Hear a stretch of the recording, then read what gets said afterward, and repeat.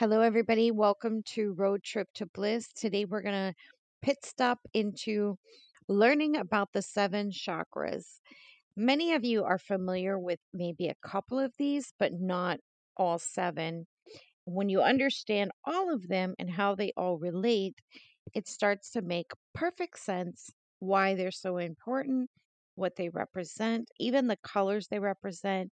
And many people use crystals of those colors to help keep their chakras clean, aligned, free flowing. We are all energy, and it starts to really make sense when you understand this on just a very basic level. So, I'm going to try and do this in 7 minutes. I should be able to make it without running off into tangents. So, I'll try and keep it short, sweet, simple, like I do all my videos. So, we're going to start with the root chakra. So we're going to go from the bottom to the top. And bear with me, this will all make sense at the end. The root chakra is located at the base of your spine, and it is represented by the color red, and it represents your stability, your groundedness, your survival instincts. It's associated with things like food, shelter, even your safety. So when this chakra is balanced, you have a sense of security and your self confidence is right on point.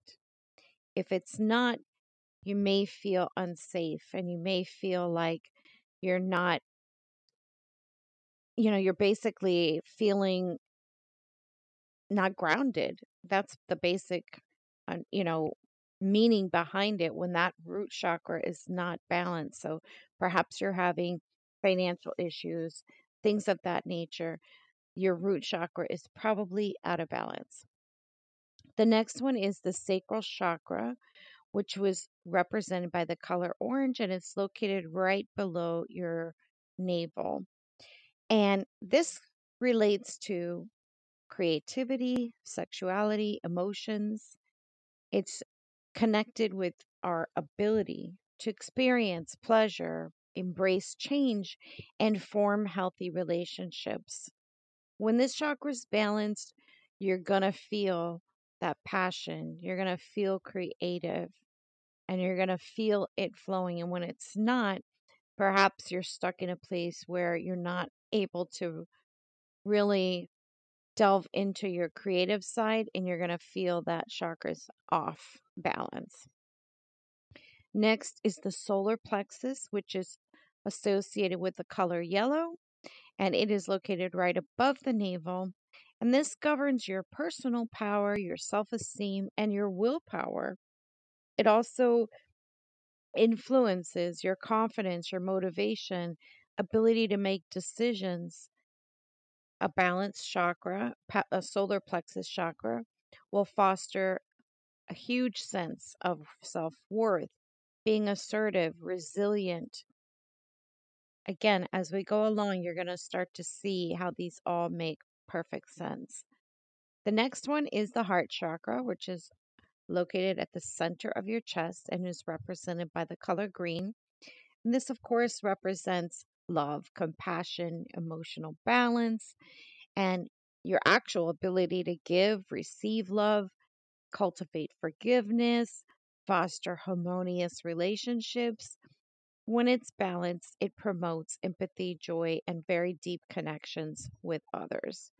Next is the throat chakra, which is associated with the color blue, and this is located right in the center of your throat, and it represents communication, self expression, authenticity.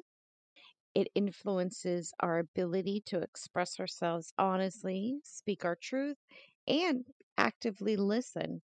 A balanced throat chakra is super important for communication, expressing yourself confidently, and creativity. The next one, many of us have heard of. It's the third eye chakra, and it's located right in between your eyebrows. It's represented by the color indigo, And this is associated with intuition, inner wisdom, spiritual insight. It governs your ability to access higher states of consciousness, trust your intuition, and gain clarity. When it's balanced, it really enhances imagination, a deeper sense of inner knowing, and all that good stuff. The last one is your crown chakra, which is located right above your head, and it is associated with violet or the color white. And this represents your spiritual connection, enlightenment, higher consciousness, and it really connects you to divine wisdom, spiritual growth, a sense of oneness with the universe.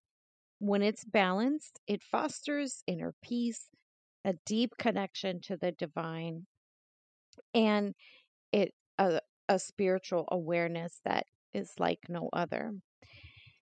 It's really important that balancing and opening the chakras, they call it, is really a personal and ongoing journey. And it's never going to be perfect and it's never going to be a one size fits all thing.